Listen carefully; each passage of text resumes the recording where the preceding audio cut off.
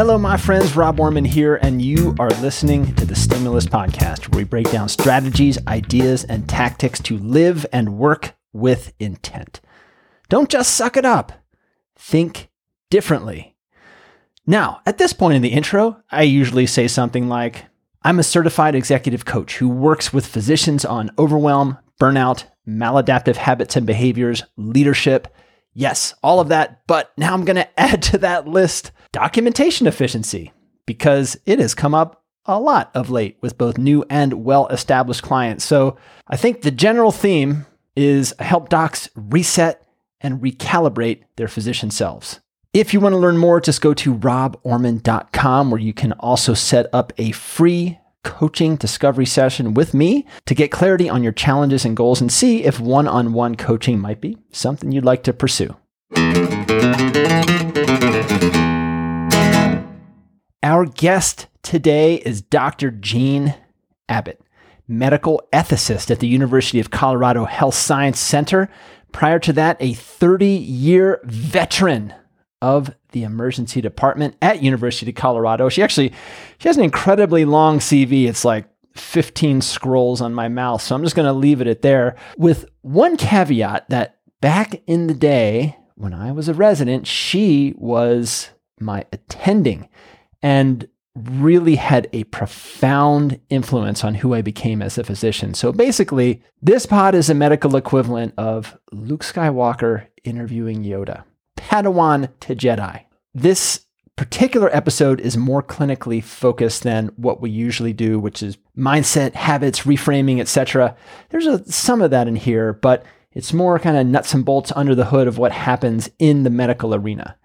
And the impetus for this was several emails we received from listeners, from you, regarding ethical quandaries faced in clinical practice.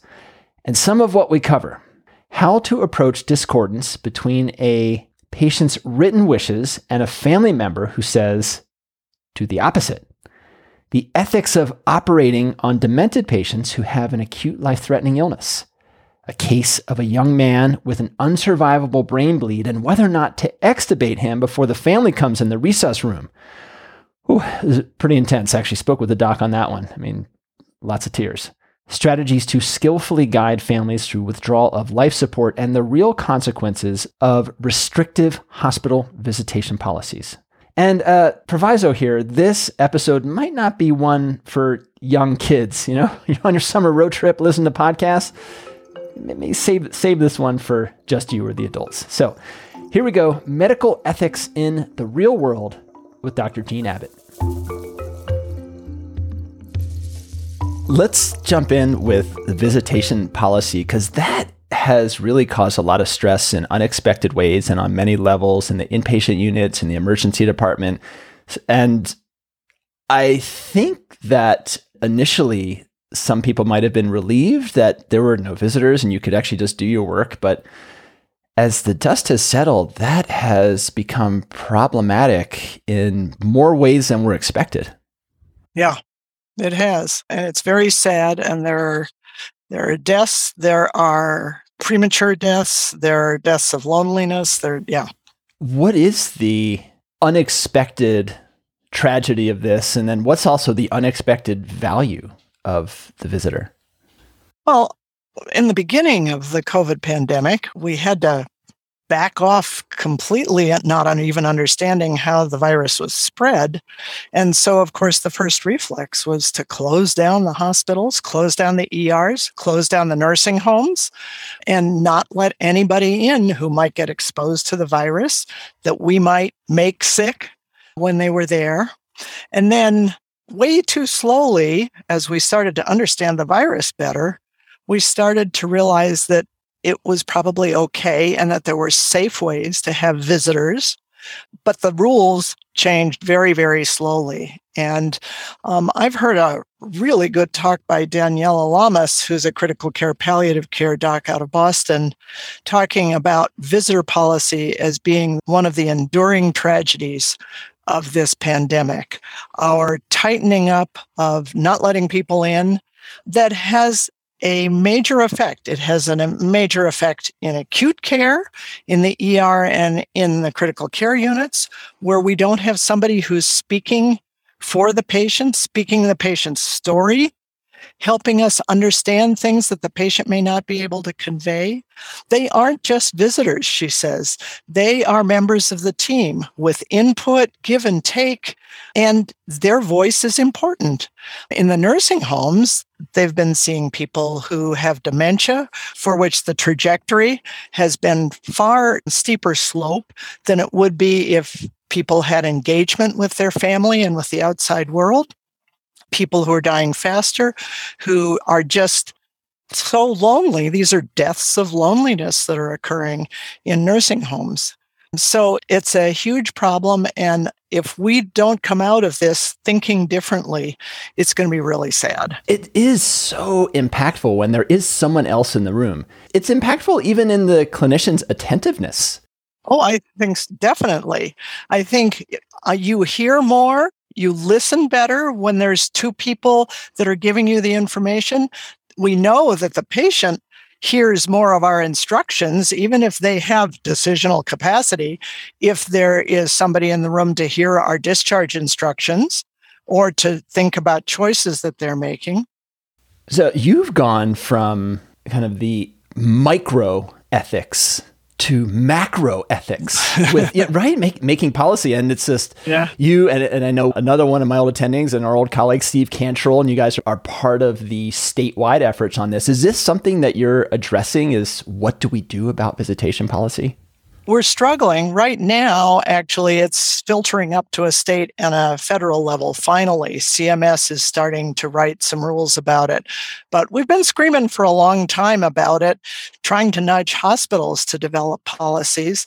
In fact, in Colorado, our legislature has two bills in the current session to try to force hospitals to have a visitor policy and to always allow visitors. I do not think that that is the way that you solve this problem. Legislative fixes just are ugly, blunt instruments, but I can understand why they're doing it. Well, let's jump into our cases. We were sent several cases by listeners dealing with medical ethics and end of life. And I thought, who better to talk with than my personal ethicist, the professional ethicist, Dr. Gene Abbott. So let's call this doctor Dr. Smith, and they have asked for anonymity because they frankly don't want, well, there's HIPAA, and there's also, they just don't want their hospital knowing that this conversation is happening about stuff happening in their hospital. So Dr. Smith writes, a few weeks ago, I had a tough situation I wasn't sure how to navigate. A 45-year-old man, young patient, and previously healthy except for a mechanical heart valve on warfarin, was found unresponsive at home by his family. He was intubated en route by the paramedics as he was not protecting his airway.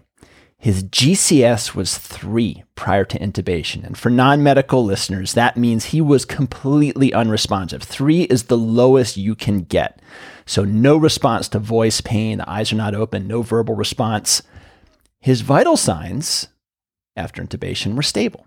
He came into the emergency department, got a CAT scan of the brain that showed a massive brain bleed, a massive intracranial bleed with shift and impending herniation. His INR was 2.2, meaning that the warfarin, the blood thinner, was having a clinical effect. Neurosurgery was consulted and said to make the patient, this 45-year-old man who had been totally healthy except for this mechanical valve, said to make that patient comfort care. There was nothing they could do. Neurocritical care was consulted and said, don't give prothrombin complex concentrate, so the rapid reversal agent for the blood thinner, as the patient had no chance of survival and was non-operative. So far, it's like, very medically understandable. At this time, the family was in the waiting room. They had not seen the patient yet. There was a neurologist in the department, and this is a hospital, it's got every specialty. The neurologist was in the department and with compassion told the family that their family member had an unsurvivable brain bleed and would unfortunately die from this event. So now This ED doc is in the resus bay and says, I discussed with respiratory therapy and the nurse my opinion that removing the endotracheal tube and taking the patient off the ventilator prior to the family coming in the room might be the right thing to do. Otherwise, we ask permission to extubate. In my experience, patients' families often say, no, do everything you can, or they debate for hours or days while calling family around the country. At this time, we were on divert, and we had no beds in our ED. We had 28 medical boarders, but I put the lobby patients at risk. We couldn't see them in the ED, so I felt that extubating him and taking him off the ventilator before the family came in would inflict less psychic trauma as opposed to asking permission to pull the tube. I found that some families feel that they are the ones that cause the death when they are the ones that give permission. In the end, I ended up extubating and taking the patient off the vent. I did not ask the family permission. We pulled the tube, we put the patient on a little bit of oxygen. He then had a peaceful death over the next few hours. The family had no concerns or questions. I let the family cry on my shoulder. I cried with them. Such a tragic death at a young age. I felt that extubating the patient without permission and forcing them to decide was the most compassionate thing I could do for them. And the question he has is, did I do the right thing? This is a really hard and painful decision to have to make. We sometimes think that we have to ask permission to do things, but you may recall that the AMA Code of Ethics says that we're not required to provide non-beneficial care, and that actually if the patient is brain dead, the patient is dead. We have ethics consults up in the ICU frequently that say, do I need permission to stop when the brain is dead? In this case, you can't say 100% that the patient is dead physiologically because it's too early to do that.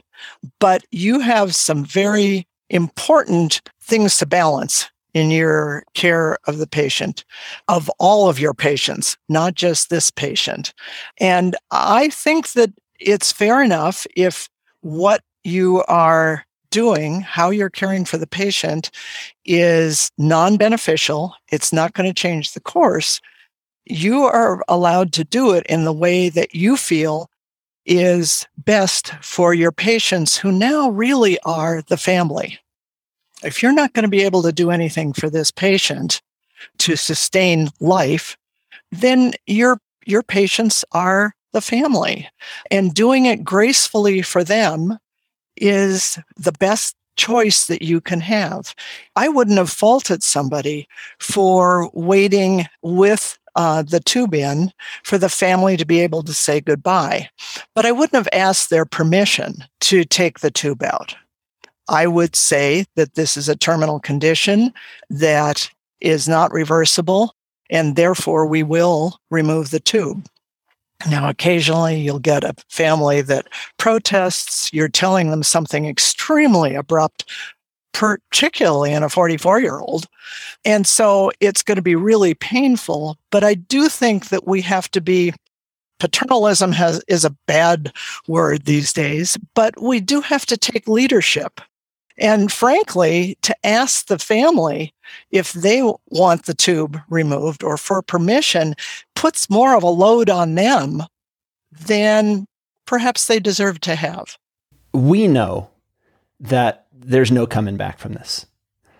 But when you see someone lying there, you see on the monitor, they've got a heartbeat, you see the ventilator, things are moving, there's animus to it. And I always got this feeling that when we turned off the vent or turned off all the drips or whatever, that in some way, and sometimes this was vocalized by the family, you're killing them. Like, you see that they are still alive. Like, you are killing them. 2 points there. One is that the whole concept of brain death is one that as a society we struggle with, and as physicians we struggle with. Because if you declare somebody brain dead, they look the same 5 minutes before to the family as they do 5 minutes afterwards. We got stuck a few years ago with a young woman at Thanksgiving who was declared brain dead in the ICU. And the family said, could you wait? We don't want our holiday ruined. Somebody in the family had died at Christmas. That was already one ruined holiday. Can you go ahead and keep her body alive? And we did in the ICU for 7 more days. Huge, huge ethical issues. What do the nurses do? What does billing do? What do you put on the death certificate? So we developed an algorithm which was, okay, if we declare somebody brain dead, we're going to do it in a ceremonial fashion where we remove the ventilator, whatever life support, and we do this in a sort of ceremony with the family gathered around, even though perhaps the neurologist said this half an hour ago, 6 hours ago, whatever, because it needs some kind of closure and action that helps bracket this patient's life. You were saying it feels uncomfortable to withdraw as a clinician and as the family. Are you killing the patient? And that's another hot ethical debate. What's the difference between withdrawing and withholding? The theoretical philosophical ethicists say that they are morally equivalent. And I think that's bullshit. I think that it feels different to withdraw something that's been started than it does to never do it at all. But the ER is the classic place where we overtreat, if you will, or we start things that turn out to not be either beneficial or according to the patient's wishes, but we don't know it at the time. And it's actually oftentimes in the ER, sometimes in the critical care unit, probably ethically superior to withdraw than to withhold. So it's our obligation to get our own heads screwed around right, to be able to say, we started this just to buy some time to let you get here. We frame this as we want this to be an orderly thing. We weren't sure what the future was going to hold or what his wishes were. And now we'll withdraw it. And we need to be comfortable with it. And then we have to help the family have language to say, you know what, we tried it. They waited until we got there and then they stopped it. And it was just a bridge to make sure exactly where things lay. Putting it that way versus just having it nebulous and we don't know what's going on. It's just, this is a bridge. The arc of their life has ended and right. we're going to have you here for their death. And you were talking about the ceremony.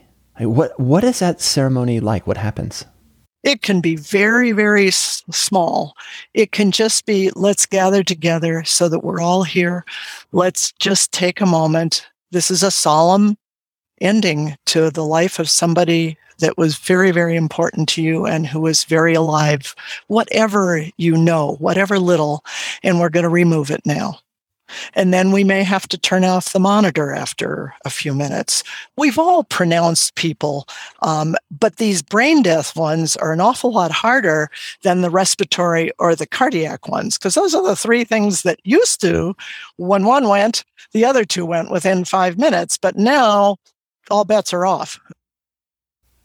Do you turn off the monitor before you turn off the ventilator? And I ask because it can be helpful in one way to say, okay, here's what's going on, but it can also be a tremendous distraction that, oh, look, on the heart monitor, they're still alive. And that becomes the focus as opposed to just kind of sitting there with the moment of what's happening and just being present for the death rather than really zeroing in on the cascading downward trajectory of heartbeats on the heart monitor. I think you can do it either way, but I think what you have to do is prime the family. And I think most people will let the monitor stay on a little bit, but then they have to warn the family. there's going to be some electrical activity. There's no pump associated with that. And we see this. Sometimes it lasts a long time and it can be distressing. So we'll turn it off after a while if that is upsetting. The same thing happens with brain death. My neurologists in the critical care unit have taught me that there are spinal reflexes that happen when somebody is brain dead. And they say nurses do not roll the body after patient is brain dead because you may get some myoclonic jerks, some kind of twitching that's a spinal reflex, and that will really be crazy making for the family. So lots of nuances about the fact that we've spread the distance between a respiratory death, a cardiac death, and a brain death. You are in the room with this doctor in their resus bay. You're a guide for them and say, hey, I'd recommend doing it this way. That might make it easiest, not necessarily like the easy way, but the most skillful way to go about it. What would your recommendation be, or what would you do? Are you talking about the extubation or the interaction with the family, or what? Oh, I love that you stacked that question. So of course my answer is yes, all of the above. You've got your consultants, you've got agreement with your consultants, and this is not your decision. You and I might say, oh, but we could just stick a little needle in there and drain that, blah, blah, blah, blah, kind of thing. We're doers. So I think what I would do is, number one, you have to play to the individual situation. So is the family out there? Do we know anything about them? Are there disagreements? Is there electricity in the air? Is there just total panic, sadness, etc.? But it's your job to be in charge and to be calm and to say, I would probably bring them into the room and say, his brain is not going to recover. I have unanimity from all of my consultants. I wanted to bring you back so that you could touch him and you could say your goodbyes. And we're going to remove the tube and give them a little bit of time and then go ahead and remove it in, that little sort of mini ceremony where you take a deep breath and say, okay, now is time to remove the tube. And you have to sort of erase the bubble over your head that says, now they're paging me for the other 5 patients. And you probably want a chaplain in there and a social worker, whoever you have that can spend the duration of time. That's one of the reasons for sort of delaying this, is to garner some of your resources for the family so that they can stay longer with the family, just as we do with any death disclosure that we do in the waiting room or the private, hopefully, waiting room for a patient who comes in cardiac arrest and we just pronounce. What do you think is the skillful way to leave the room?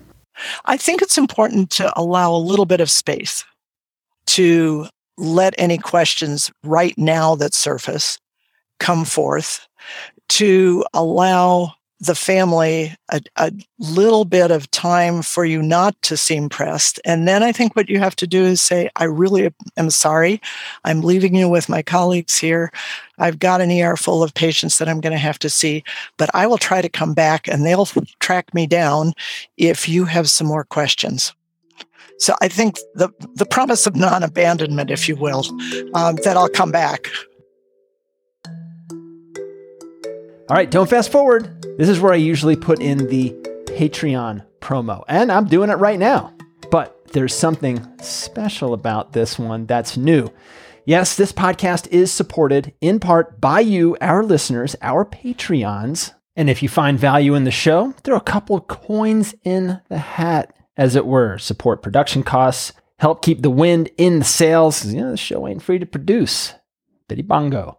But then, what do you get extra if you're a Patreon? Well, of course, you get the show and our heartfelt thanks for the support. And we do have some things in the works as bonuses for our Patreons. But right now, we've got something completely and utterly ridiculous. When you become a Patreon, should you consent to such, we will not do this without your consent. So we send out a little note afterwards saying if it's okay for you, we will name a disease or a syndrome after you when you become a Stimulus Patreon. Yes, you will be eponymized in the annals of medicine.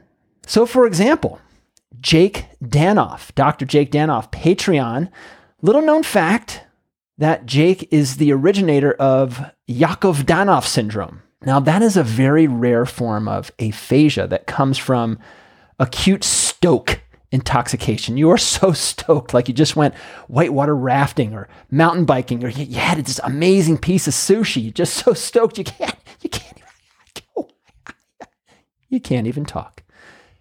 Yakov-Danoff syndrome. Zachary Ost, Patreon, first to coin the name for the phenomenon of testicular torsion that appears and disappears all on its own. You know that happens, but did you know it had a name? Yeah, Ost's relapsing testicle. And Robert Allen, Patreon. When you call a consultant and the response on the other end is, hey, would it be okay if I just came in and took a look at that patient? What? That is the Robert Allen phenomenon. It's rare, but when it happens, you just have this dopamine surge.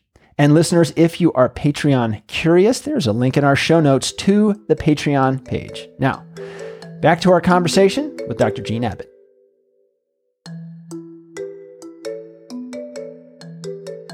You had mentioned something earlier with the case of keeping the young woman alive through the holidays, and thinking about this more acutely. So this was a resource poor situation, right? This was during peak COVID. I think that this actually happened during the Omicron surge.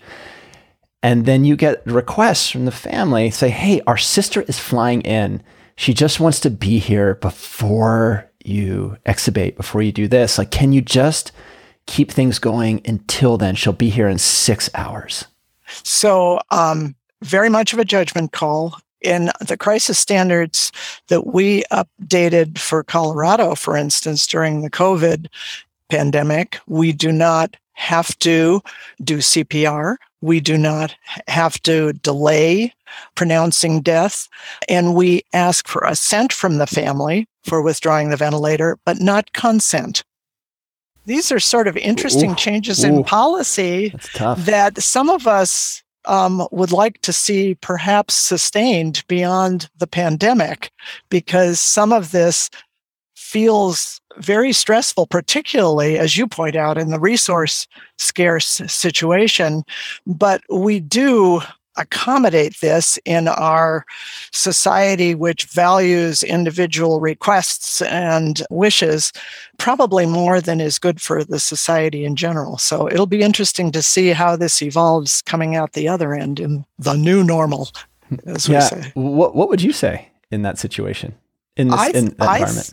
I would say, I'm sorry, if that in normal instances, we would be happy to accommodate this, but we can't right now because there are people dying in the emergency department who I need to attend to, and our hospital beds are too short to allow that. I'm sorry.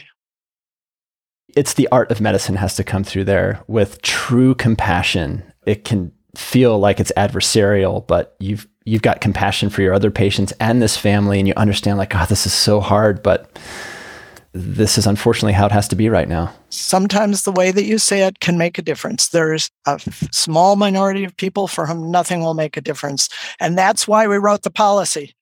Well, our next case, keeping on this unicorn and rainbows moment, involves another brain bleed, but with a little bit of a different situation. This doctor also requested to be anonymous since there was a little bit of contention involved in this case. And so we will call this Dr. Jones. Dr. Smith is the last one, Dr. Jones. I was going to say like Dr. Peppercorn or Dr. Pepper, but then Dr. Pepper is the drink. So I had to think up Dr. Jones. Dr. Jones. So Dr. Jones's case. This was a 60-year-old woman with early onset dementia who presented from an adult foster care facility for vomiting and behavioral changes. And listeners, I have changed the ages and some of the details just to make a little bit of an anonymity here. So it's not exactly what Dr. Jones wrote in, but the medical details are exactly the same. So at baseline, she speaks 1 to 2 words, is ambulatory, and seems happy. CT scan shows a large subdural hematoma with midline shift. So a similar situation as before, like shift. So this brain could herniate and then that's game over. But a subdural hematoma is something you can evacuate. There is no power of attorney. There is no family available at this time. There is no pulsed form. You have a surgical disorder and the neurosurgeon comes down. So the neurosurgeon and I sign a 2-physician consent for emergency surgery. The anesthesiologist comes down for the pre-op and says, "This is crazy. This is wrong. Why are we doing this?" Anesthesiologist is strongly opposed to the proceeding. Dr. Jones's replies, "I understand where he's coming from. However, in the US, without an emergency ethics consult to back us up, we can't casually deny life-saving surgery to this patient." Anesthesiologist grumbles, then takes the patient to the OR. I'm fairly confident I did the right thing in this case. However, what if the patient were a bedridden, severely demented, non-communicative patient with a PEG tube? Would it have been appropriate if we decided as a team of physicians to withhold a life-saving procedure in the absence of a pulsed family and power of attorney? I've never gotten an emergency ethics consult, and I wonder if it's really an option at 2 a.m. on a weekend. A little bit of a similar flavor. It's not exactly end of life, but you are making a decision of somebody who is demented, seems happy, but minimally communicative, does not have decisional capacity, now is altered and has a subdural. And then you've got disagreements. Neurosurgeon's like, yeah, all right, let's go do neurosurgery. Anesthesiologist, this is insane. Don't you love it when we have to mediate between our specialists who are arguing back and forth with each other? It comes with the territory, I'm afraid. Why in the ER do we overtreat? That's what we're worried about. We're worried that we're overtreating this patient. And there's a few reasons why we do this, not uncommonly in the ER. One is that we don't know what the wishes are. We don't have advanced directives. The advanced directives may not be pertinent here. We don't have a pulsed form, like you said, Rob. Or people change their mind, or their family says, wait, time out. She may have said that, but she doesn't mean that in this. And sometimes we have to throw up our heads. And so we can delve into that later. The second thing is sometimes we don't know what the outcome is. It's sort of in the gray zone. Would this make this patient better? Would better be better enough for her? And so we overtreat. And the third thing is the tempo with which we need to intervene. And in this case, certainly there's a tempo problem. There are getting to be more and more of these tempo issues that we can talk about later, Rob, but things that we have to do before we can find family, whether it's draining a subdural or treating sepsis or intubating or ECMO or cooling after a cardiac arrest, all sorts of things that we end up doing, and they're getting to be more and more of them without being able to get informed consent. I don't think the myth of the double doc consent is even necessary here. It's an emergency. In an emergency, we err on the side of life. Now, we would love to mind the gap, as the Brits would say, and do less over-treating, and certainly not close our eyes and say, well, I'll just do everything and they can sort it out upstairs. That drives me nuts. We need to be better than that in the ER. But in this case, I think you did right. You have no idea what her quality of life is right now. There is a huge debate in the end of life community about what to do about contented dementia. The person who enjoys. That's exactly what this is. And is that a joyful life? Can we judge that with our cognitively intact selves who say, well, my God, if you couldn't read the Wall Street Journal, life isn't worth living? No, you have to accept you don't know the background in this case. You drain the subdural. If this doesn't go the way we want it to, there are exit ramps for people afterwards. And I think we forget that sometimes in the ER. It's not just the one decision. Sometimes we can temporize and buy time. We can do non-invasive ventilation. We can give a whiff of antibiotics. We can do a little fluid resuscitation. In something like this, you really do have to just go for it because you'll get the best possible outcome. And then when the family comes in, then that's the next conversation that you and I sometimes have to have. Sometimes we duck it because the neurosurgeon has the conversation, but we should be ready to have that conversation once again to say, we thought we'd give her the best chance. We didn't know what your wishes were, and we will see how her body does. I like to use her body, not her. Because it's not like she doesn't have the intent to get better if she has that much cognitive function, but her body may not be able to respond to whatever this intervention is, or it may be not what she wanted, and that's okay. In this case, we can stop doing the life support that we're doing. We needed to buy time until we could sort this out with you. I want to get a little deeper into advanced directives, right? You had emphasized, listeners, you can see Jean's face, but that there's no pulse form, which is a challenge. But even if a pulse, some states call them a MOLST. But what does that stand for? What does pulse stand for? Physician orders for life-sustaining treatment. Okay. And that's the sort of national paradigm, but every state has to have their own acronym so that they're different, but they all are about the same. Let's say this patient did have one of those and it comes in, and which is more often than not when someone comes from a nursing home, usually they have, or a foster care, usually they have someone. This is clearly an outlier. Well, I mean, not clearly, but let's just say an outlier. You've got this form that says comfort care only, no life-sustaining measures. At the same time, the patient's daughter, who has medical power of attorney, comes in and says, that's a bunch of BS because you do everything for my mom right now. You're going to have to intubate. You're going to have to support. Yeah. That's life-sustaining. Yeah. You're going to be in the unit for a while. You're going to be on this. And the daughter says, just please save my mom. Do this for my mom. So right now you have person in the room, POA. You've got this individual's pulse form, which maybe the daughter even signed as the POA when the patient had already developed dementia. Or let's say the patient signed it. I don't know if it makes a difference. And now you're stuck with document with patient's wishes or patient's wishes by proxy and family member who says, do the opposite. Well, pulses have helped us. They've moved us forward from advanced directives that are just advisory and are in the abstract. So the purpose of the pulse form is based on your current health condition. I have terminal cancer and I don't want to go to the hospital if at all possible, or I do want a full court press, etc. These are orders signed with a doc that protect us from liability if we follow them, if they're reasonable.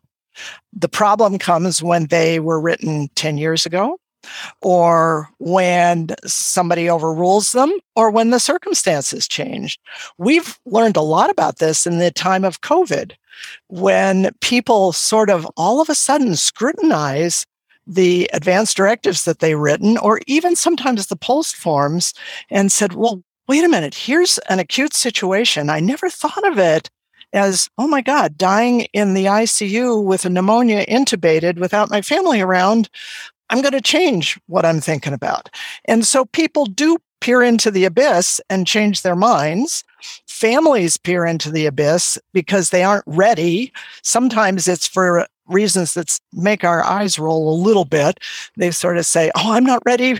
This wasn't what I was thinking of. Do everything, because we oftentimes equate love with doing everything. And at that point, I think in the ED, you're going to have to acquiesce to the daughter. Again, realizing that there are exit ramps when the dust settles and when she gets her support around her and when she can sort this through and we can give a better prognostic, not us, but the neurosurgeon can give a better prognostic estimate of, you know what, she's going to be on the ventilator for the rest of her life, or boy, you got to her quickly. I think she'll go back to being in the nursing home kind of thing. We don't know what the outcome is. That's that other reason that we overtreat. One thing that you taught me many years ago in these situations when you've got someone's pulse form and it says, I don't even know if it was pulse form back then, but it was some sort of message from the past to say, hey, here are my wishes. And then you have a family who says, no. That's not what you do. You do everything, like coming at you. When you are grieving and in that shock, action is much easier than processing, right? Do something. Do something. And there's I actually don't know if you said this word this time, but I found one of the most powerful phrases in these conversations is to sit down, and you've really got to sit down and engage with the family and say, well, tell me where they are in the arc of their life. Yeah. And what is this event in the arc of their life? That question, I've never seen it not give the room pause to say, whoa. It's interesting because sometimes they'll say, but 6 months ago, she was up taking dancing lessons and everything like that. Okay, how about 3 months ago? Or how about, it is interesting for people to reflect. Sometimes we can do that in the ED, and sometimes we just don't have time. Yeah. But this is one reason I like doing ethics more in the critical care unit. I have a little more time to sit down with people, and sometimes we can't do that in the ER. But one thing we can do, and I don't think we do enough of, is prime families. Okay, we took her to the OR. There are going to be people who are going to sit down with you and think about how is she, what gives her joy in life? What is she suffering from? What has been the arc of the last bit of her life? And they're going to talk with you about where they want to go after that.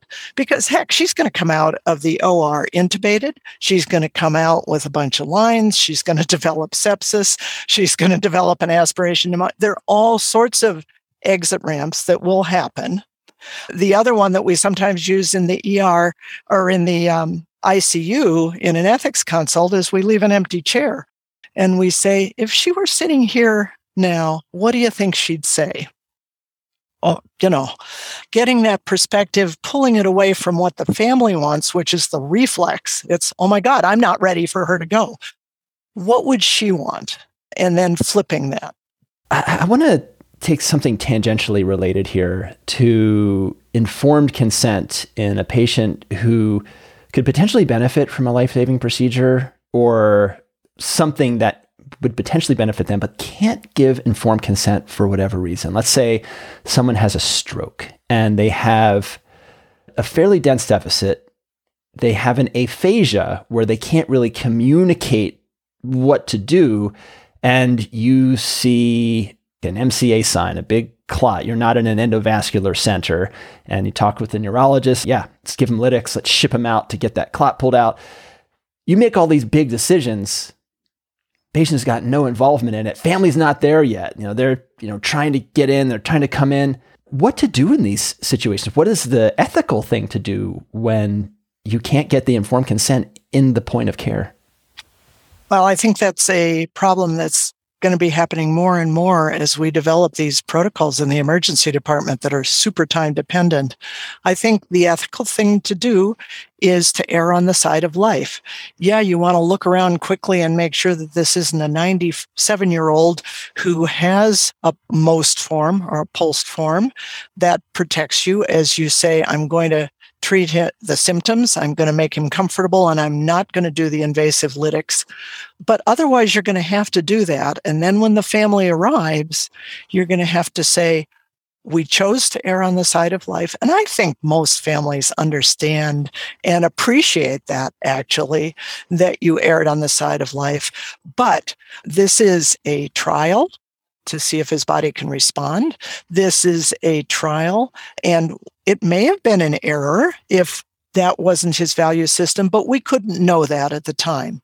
We can do a time-limited trial of lytics or of pneumonia treatment to see what happens. We don't use the phrase time-limited trial enough, I think. And then I think with these big deal things, like, for instance, cooling after a cardiac arrest or ECMO these days now coming into emergency departments, it's got to be a part of the protocol that we are going to sit down with you in 24 hours and go over what we've done.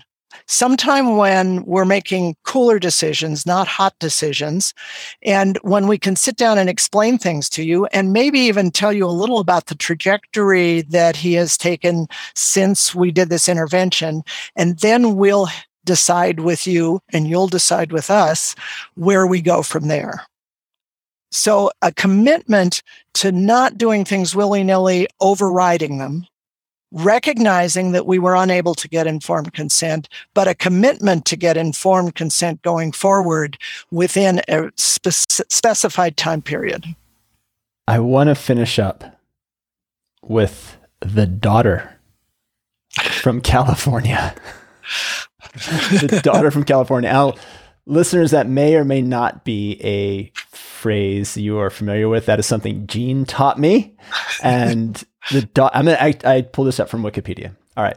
So, and I'm going to present a daughter from California case after this definition. So the daughter from California, and different states are used depending on your area of the country out west. It's California. Now, I know we have thousands of listeners in California, and I'm not meaning this to be pejorative to you. No, there's also the nephew from Peoria.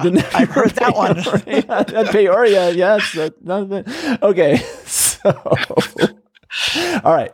The daughter from California, in quotations, is often described as angry, articulate, and informed.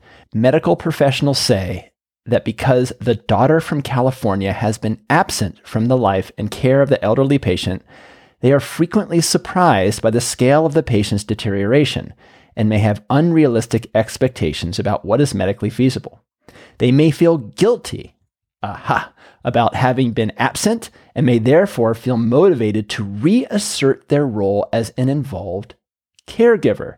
And if you are in medicine in any capacity, you have met the daughter from California, the nephew from Peoria, the son from Santiago. I don't know. They're all. So here's the scenario. You have an elderly demented patient, no advance directive, who told the family before they became demented that they did not want life-sustaining care, just allow a natural death. Now they present to you with a severe illness. You suspect strongly that the trajectory is going to be they'll die in short order without mechanical ventilation, vasopressor support, critical care. Oftentimes, this is pneumonia with septic shock.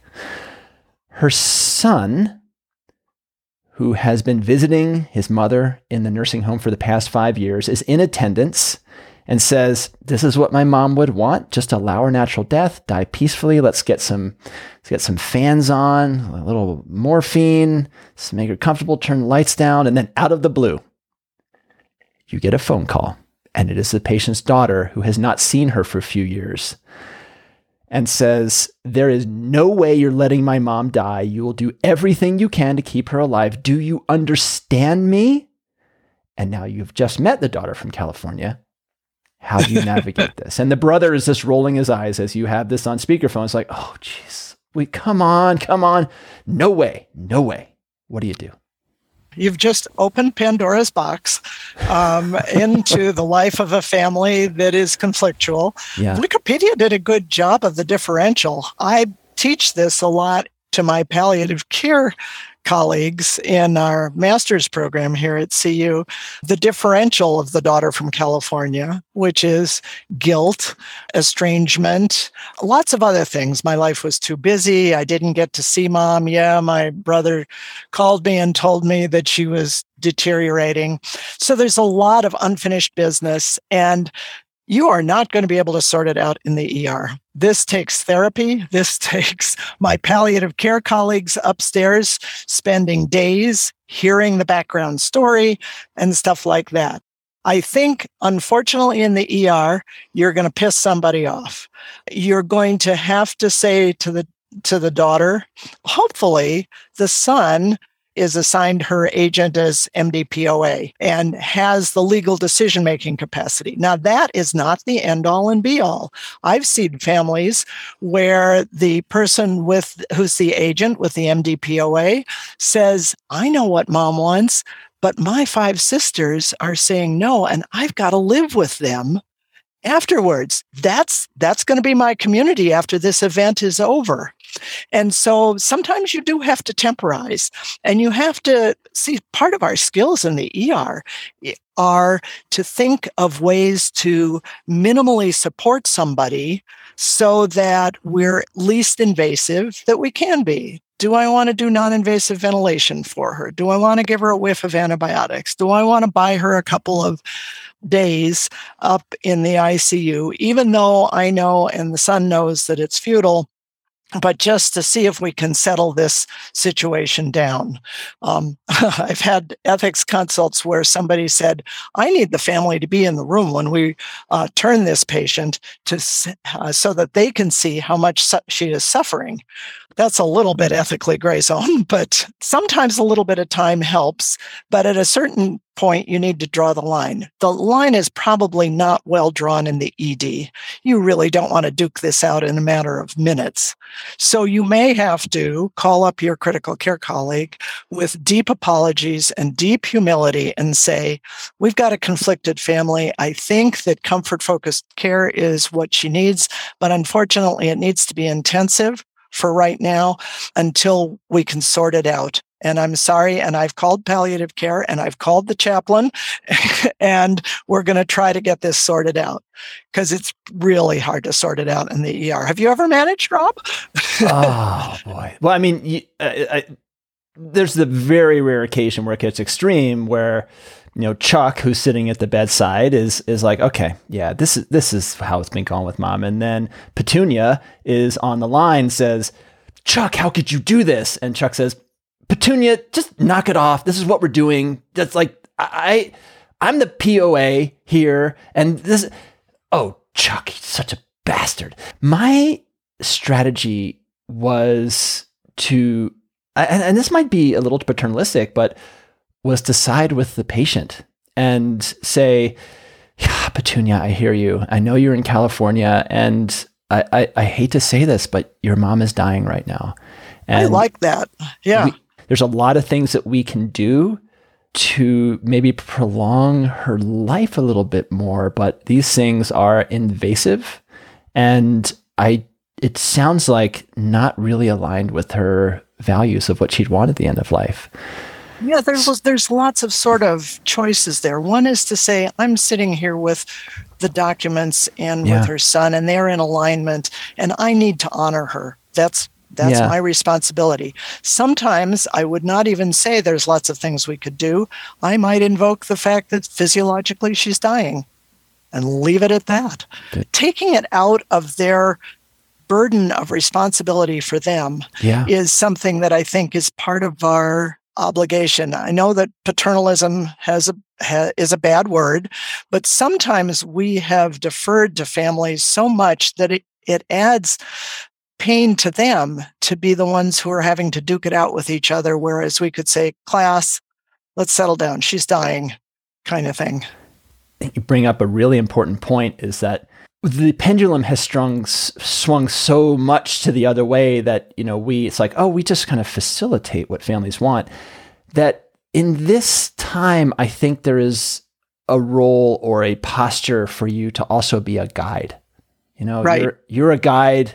You're a facilitator, yes, but you are the guide. And it's a little uncomfortable to take the reins because you are making decisions saying like, hey, they just decided they're going this way. It's like, no, here's probably the way we should go here. That's leadership.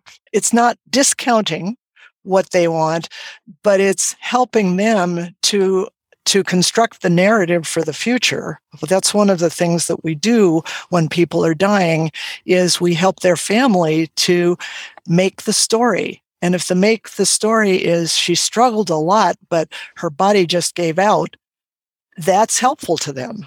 then they don't say, well, I pulled the plug kind of thing and killed her. Okay, I want to finish up with a very weird question. It's a very weird question. This situation happened. I'm picturing the room. It was bed 3 in a ED I worked in. And there was a woman came in with some kind of a surgical issue and I think didn't want care for it. And she had some full decisional capacity. She was bedbound and the like. And it was, clear that eventually she probably wouldn't have decisional capacity. And her daughter was there, who was delightful and was her medical power of attorney. And I'm just here talking with her mom, both of them, same time. And mom says, yeah, I really don't want treatment for this. And her daughter says, I'm her medical power of attorney. And I say, you take her to the operating room right now. I'm not thinking that's how this works, but this is a really weird situation. No, and when does that power of attorney kick in? It doesn't kick in until the patient loses decisional capacity. So if she is able to communicate with you, understand her choices, and give you a reason why she's choosing what she's doing, then she's in charge. The power of attorney doesn't kick in until that patient loses consciousness. And I'll never forget when Peter Rosen proposed this thing. So do you wait until the patient passes out and then you overrule them?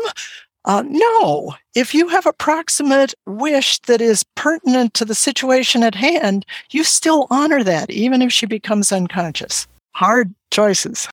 It's funny how these moments just get burned into your brain. That scene from The Princess Bride when Inigo Montoya says, I do not think that word means what you think it means. One of the ones that I like to use is, we're in a different place now, which is sometimes the way we not overrule, but move beyond advanced directives or a post form even and say, yeah, I know she said she wanted a full court press, but we're in a different place now. Well, on that note, Gene, let us close this up. I suspect we are going to have a lot of listener questions that are as some follow-up episodes. Hopefully we can get you back on the show. Well, the nice thing about ethics is there's no right answers. There's a lot of discussion, and there are different ways that different people approach things. So good luck. Oh, thank you so much, Gene. It's been a real treat. It's been a delight to be chatting with you, Rob. And that is it for today. To learn more about one-on-one coaching and or sign up for a free coaching discovery session, check us out at roborman.com. That's also where you'll find the complete show notes for this or any other episode, a few free EMR charting templates, a new thing we've got. There you can also sign up for our newsletter, and we've got a few other surprises on the site. You might say, well, what are those surprises? Well, they're surprises. Until the next time, my friends, be well and keep on rocking.